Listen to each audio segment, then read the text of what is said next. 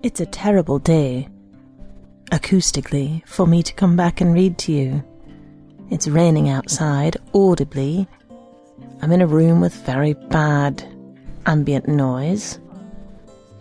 And I've been dedicating myself these past months to projects to which I should really get back, but with Bloomsday coming up, my inability to sleep, and your very sweet emails and messages inquiring as to my whereabouts, I'm feeling too touched and moved not to.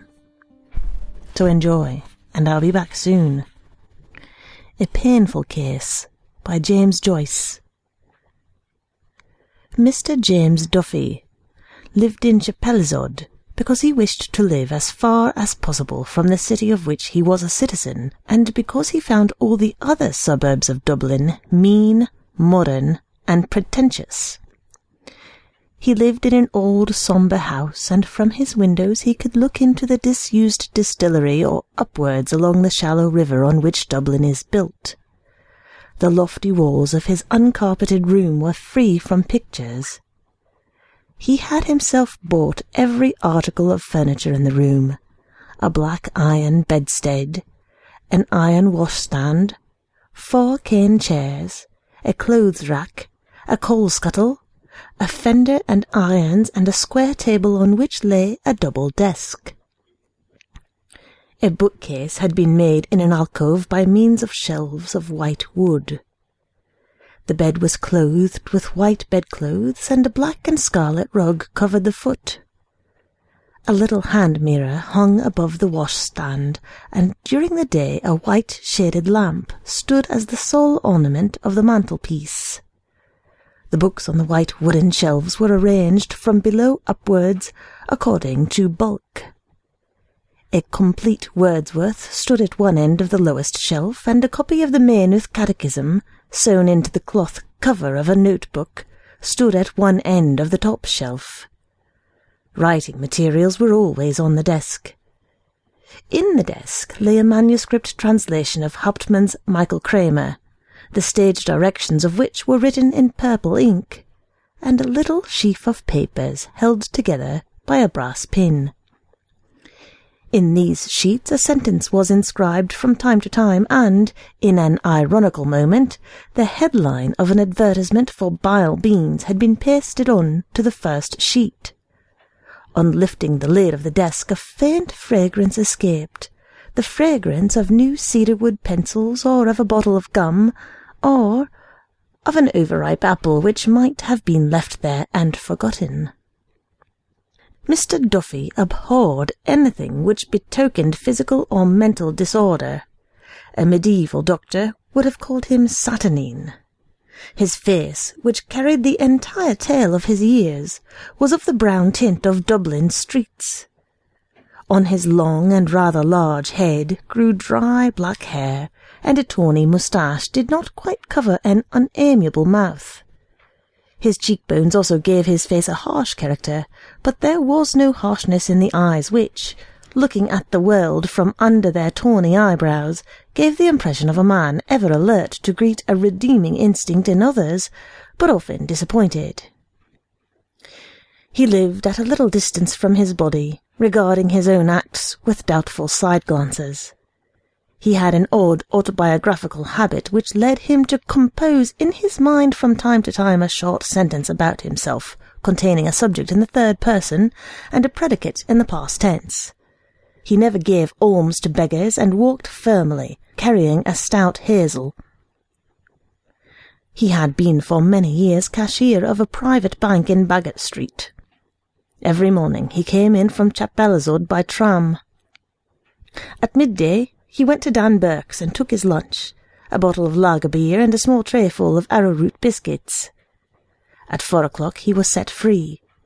He dined in an eating-house in George's Street, where he felt himself safe from the society of Dublin's gilded youth, and where there was a certain plain honesty in the bill of fare. His evenings were spent either before his landlady's piano or roaming about the outskirts of the city. His liking for Mozart's music brought him sometimes to an opera or a concert. These were the only dissipations of his life. He had neither companions nor friends, church nor creed.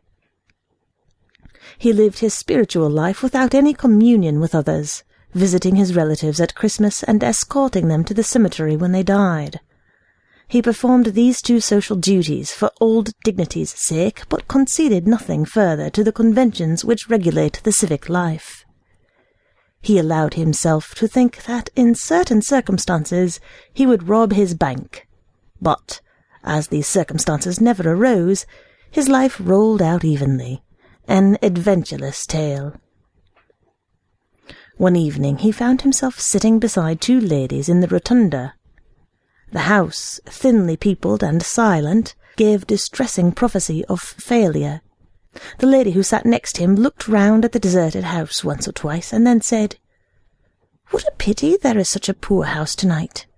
It's so hard on people to have to sing to empty benches." He took the remark as an invitation to talk. He was surprised that she seemed so little awkward. While they talked, he tried to fix her permanently in his memory. When he learned that the young girl beside her was her daughter, he judged her to be a year or so younger than himself. Her face, which must have been handsome, had remained intelligent. It was an oval face, with strongly marked features. The eyes were very dark blue and steady. Their gaze began with a defiant note, but was confused by what seemed a deliberate swoon of the pupil into the iris, revealing for an instant a temperament of great sensibility. The pupil reasserted itself quickly. This half-disclosed nature fell again under the reign of prudence, and her astrakhan jacket, moulding a bosom of a certain fullness, struck the note of defiance more definitely.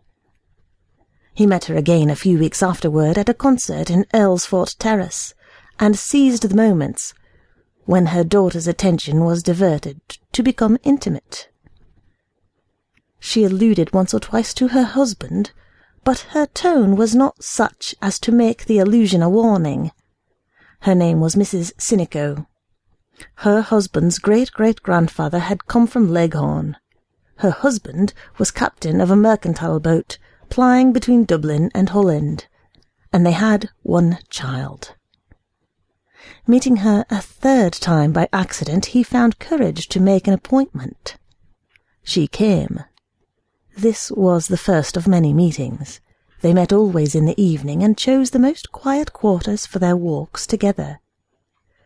Mr. Duffy, however, had a distaste for underhand ways, and, finding that they were compelled to meet stealthily, he forced her to ask him to her house. Captain Sinico encouraged his visits, thinking that his daughter's hand was in question. He had dismissed his wife so sincerely from his gallery of pleasures that he did not suspect that anyone else would take an interest in her. As the husband was often away and the daughter out giving music lessons, Mr. Duffy had many opportunities of enjoying the lady's society. Neither he nor she had had any such adventures before, and neither was conscious of any incongruity. Little by little he entangled his thoughts with hers. He lent her books, provided her with ideas, shared his intellectual life with her. She listened to all. Sometimes, in return for his theories, she gave out some fact of her own life. With almost maternal solicitude, she urged him to let his nature open to the full. She became his confessor. He told her that for some time he had assisted at the meetings of an Irish socialist party, where he had felt himself a unique figure amidst a score of sober workmen in a garret lit by an inefficient oil lamp. When the party had divided into 3 sections, each under its own leader and in its own garret, he had discontinued his attendances. The workmen's discussions, he said, were too timorous. The interest they took in the question of wages was inordinate. He felt that they were hard-featured realists, and that they resented an exactitude which was the produce of a leisure not within their reach. No social revolution, he told her, would be likely to strike Dublin for some centuries. She asked him, why did he not write out his thoughts? For what? He asked her with careful scorn. To compete with phrasemongers incapable of thinking consecutively for 60 seconds? To submit himself to the criticisms of an obtuse middle class which entrusted its morality to policemen and its fine arts to impresarios? He went often to her little cottage outside Dublin. Often they spent their evenings alone. Little by little, as their thoughts entangled, they spoke of subjects less remote. Her companionship was like a warm soil about an exotic. Many times she allowed the dark to fall upon them, refraining from lighting the lamp. The dark, discreet room, their isolation, the music that still vibrated in the ears united them. This union exalted him, wore away the rough edges of his character, emotionalized his mental life. Sometimes he caught himself listening to the sound of his own voice. He thought that, in her eyes, he would ascend to an angelical stature, and, as he attached the fervent nature of his companion more and more closely to him, he heard the strange impersonal voice, which he recognized as his own, insisting on the soul's incurable loneliness. "We cannot give ourselves," it said. "We are our own." The end of these discourses was that one night during which she had shown every sign of unusual excitement. Mrs. Sinico caught up his hand passionately and pressed it to her cheek.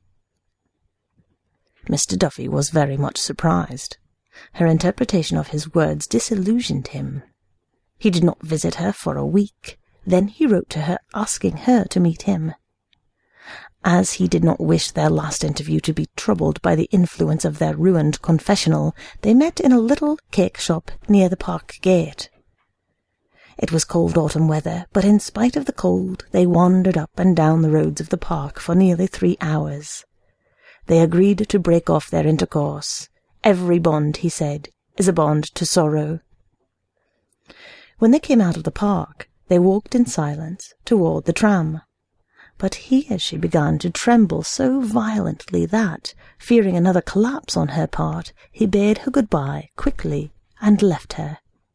A few days later he received a parcel containing his books and music. 4 years passed. Mr. Duffy returned to his even way of life. His room still bore witness of the orderliness of his mind. Some new pieces of music encumbered the music stand in the lower room, and on his shelves stood 2 volumes by Nietzsche, Thus Spake Zarathustra and The Gay Science. He wrote seldom in the sheaf of papers which lay in his desk. One of his sentences, written 2 months after his last interview with Mrs. Sinico, read, "Love between man and woman is impossible because there must not be sexual intercourse, and friendship between man and woman is impossible because there must be sexual intercourse." He kept away from concerts lest he should meet her. His father died. The junior partner of the bank retired. And still, every morning he went into the city by tram, and every evening walked home from the city after having dined moderately in George's Street, and read the evening paper for dessert. One evening, as he was about to pull out a morsel of corned beef and cabbage into his mouth, his hand stopped. His eyes fixed themselves on a paragraph in the evening paper which he had propped against the water carafe. He replaced the morsel of food on his plate and read the paragraph attentively. Then he drank a glass of water, pushed his plate to one side, doubled the paper down before him between his elbows, and read the paragraph over and over again. The cabbage began to deposit a cold white grease on his plate. The girl came over to him to ask was his dinner not properly cooked. He said it was very good and ate a few mouthfuls of it with difficulty. Then he paid his bill and went out. He walked along quickly through the November twilight, his stout hazel stick striking the ground regularly, the fringe of the buff mail peeping out of a side pocket of his tight reefer overcoat. On the lonely road which leads from the park gate to Chapelizod, he slackened his pace. His stick struck the ground less emphatically, and his breath, issuing irregularly, almost with a sighing sound condensed in the wintry air. When he reached his house, he went up at once to his bedroom and, taking the paper from his pocket, read the paragraph again by the failing light of the window. He read it not aloud, but moving his lips as a priest does when he reads the prayers secreto. This was the paragraph. Death of a lady at Sydney Parade. A painful case. Today at the City of Dublin Hospital, the Deputy Coroner, in the absence of Mr. Leverett, held an inquest on the body of Mrs. Emily Sinico, aged 43 years, who was killed at Sydney Parade Station yesterday evening. The evidence showed that the deceased lady, while attempting to cross the line, was knocked down by the engine of the 10 o'clock slow train from Kingstown, thereby sustaining injuries of the head and right side which led to her death. James Lennon, driver of the engine, stated that he had been in the employment of the railway company for 15 years. On hearing the guard's whistle, he set the train in motion, and a second or two afterwards brought it to rest in response to loud cries. The train was going slowly. P. Dunn, railway porter, stated that, as the train was about to start, he observed a woman attempting to cross the lines. He ran towards her and shouted, but before he could reach her, she was caught by the buffer of the engine and fell to the ground. A juror. You saw the lady fall? Witness. Yes. Police Sergeant Crowley deposed that when he arrived he found the deceased lying on the platform, apparently dead. He had the body taken to the waiting room pending the arrival of the ambulance. Constable 57E corroborated. Dr. Halpin, assistant house surgeon of the City of Dublin Hospital, stated that the deceased had 2 lower ribs fractured and had sustained severe contusions of the right shoulder. The right side of the head had been injured in the fall. The injuries were not sufficient to have caused death in a normal person. Death, in his opinion, had been probably due to shock and sudden failure of the heart's action. Mr. H. B. Patterson Finlay, on behalf of the railway company, expressed his deep regret at the accident. The company had always taken every precaution to prevent people crossing the lines except by the bridges, both by placing notices in every station and by the use of patent spring gates at level crossings. The deceased had been in the habit of crossing the lines late at night from platform to platform, and, in view of certain other circumstances of the case, he did not think the railway officials were to blame. Captain Sinico, of Leaveville, Sydney Parade, husband of the deceased, also gave evidence. He stated that the deceased was his wife. He was not in Dublin at the time of the accident, as he had arrived only that morning from Rotterdam. They had been married for 22 years and had lived happily until about 2 years ago, when his wife began to be rather intemperate in her habits. Miss Mary Sinico said that of late her mother had been in the habit of going out at night to buy spirits. She, witness, had often tried to reason with her mother and had induced her to join a league. She was not at home until an hour after the accident. The jury returned a verdict in accordance with the medical evidence and exonerated Lennon from all blame. The deputy coroner said it was a most painful case, and expressed great sympathy with Captain Sinico and his daughter. He urged on the railway company to take strong measures to prevent the possibility of similar accidents in the future. No blame attached to anyone. Mr. Duffy raised his eyes from the paper and gazed out of his window on the cheerless evening landscape. The river lay quiet beside the empty distillery, and from time to time a light appeared in some house on the Lucan road. What an end! The whole narrative of her death revolted him, and it revolted him to think that he had ever spoken to her of what he held sacred. The threadbare phrases, the inane expressions of sympathy, the cautious words of a reporter won over to conceal the details of a commonplace vulgar death attacked his stomach. Not merely had she degraded herself, she had degraded him. He saw the squalid tract of her vice, miserable and malodorous. His soul's companion. He thought of the hobbling wretches whom he had seen carrying cans and bottles to be filled by the barman. Just God, what an end! Evidently she had been unfit to live, without any strength of purpose, an easy prey to habits, one of the wrecks on which civilization has been reared. But that she could have sunk so low! Was it possible he had deceived himself so utterly about her? He remembered her outburst of that night and interpreted it in a harsher sense than he had ever done. He had no difficulty now in approving of the course he had taken. As the light failed and his memory began to wander, he thought her hand touched his. The shock which had first attacked his stomach was now attacking his nerves. He put on his overcoat and hat quickly and went out. The cold air met him on the threshold. It crept into the sleeves of his coat. When he came to the public house at Chapelizod Bridge, he went in and ordered a hot punch. The proprietor served him obsequiously, but did not venture to talk. There were 5 or 6 working men in the shop discussing the value of a gentleman's estate in County Kildare. They drank at intervals from their huge pint tumblers and smoked, spitting often on the floor, and sometimes dragging the sawdust over their spits with their heavy boots. Mr. Duffy sat on his stool and gazed at them, without seeing or hearing them. After a while they went out, and he called for another punch. He sat a long time over it. The shop was very quiet. The proprietor sprawled on the counter, reading the Herald and yawning. Now and again a tram was heard swishing along the lonely road outside.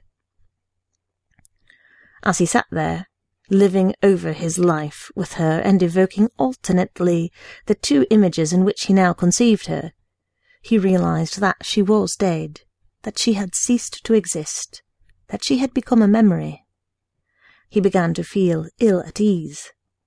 He asked himself what else he could have done. He could not have carried on a comedy of deception with her. He could not have lived with her openly. He had done what seemed to him best. How was he to blame? Now that she was gone, he understood how lonely her life must have been, sitting night after night alone in that room. His life would be lonely too, until he, too, died, ceased to exist, became a memory, if anyone remembered him. It was after 9 o'clock when he left the shop. The night was cold and gloomy. He entered the park by the first gate and walked along under the gaunt trees. He walked through the bleak alleys where they had walked 4 years before. She seemed to be near him in the darkness. At moments he seemed to feel her voice touch his ear, her hand touch his. He stood still to listen. Why had he withheld life from her? Why had he sentenced her to death? He felt his moral nature falling to pieces.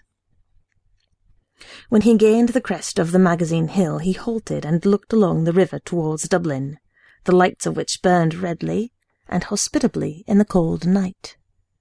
He looked down the slope, and at the base, in the shadow of the wall of the park, he saw some human figures lying. Those venal and furtive loves filled him with despair. He gnawed the rectitude of his life. He felt that he had been outcast from life's feast. One human being had seemed to love him, and he had denied her life and happiness. He had sentenced her to ignominy, a death of shame. He knew that the prostrate creatures down by the wall were watching him, and wished him gone. No one wanted him. He was outcast from life's feast. He turned his eyes to the grey, gleaming river, winding along towards Dublin. Beyond the river he saw a goods train winding out of Kingsbridge station, like a worm with a fiery head winding through the darkness, obstinately and laboriously. It passed slowly out of sight, but still he heard in his ears the laborious drone of the engine reiterating the syllables of her name. He turned back the way he had come, the rhythm of the engine pounding in his ears. He began to doubt the reality of what memory told him. He halted under a tree and allowed the rhythm to die away. He could not feel her near him in the darkness, nor her voice touch his ear. He waited for some minutes, listening. He could hear nothing. The night was perfectly silent. He listened again. Perfectly silent. He felt that he was alone.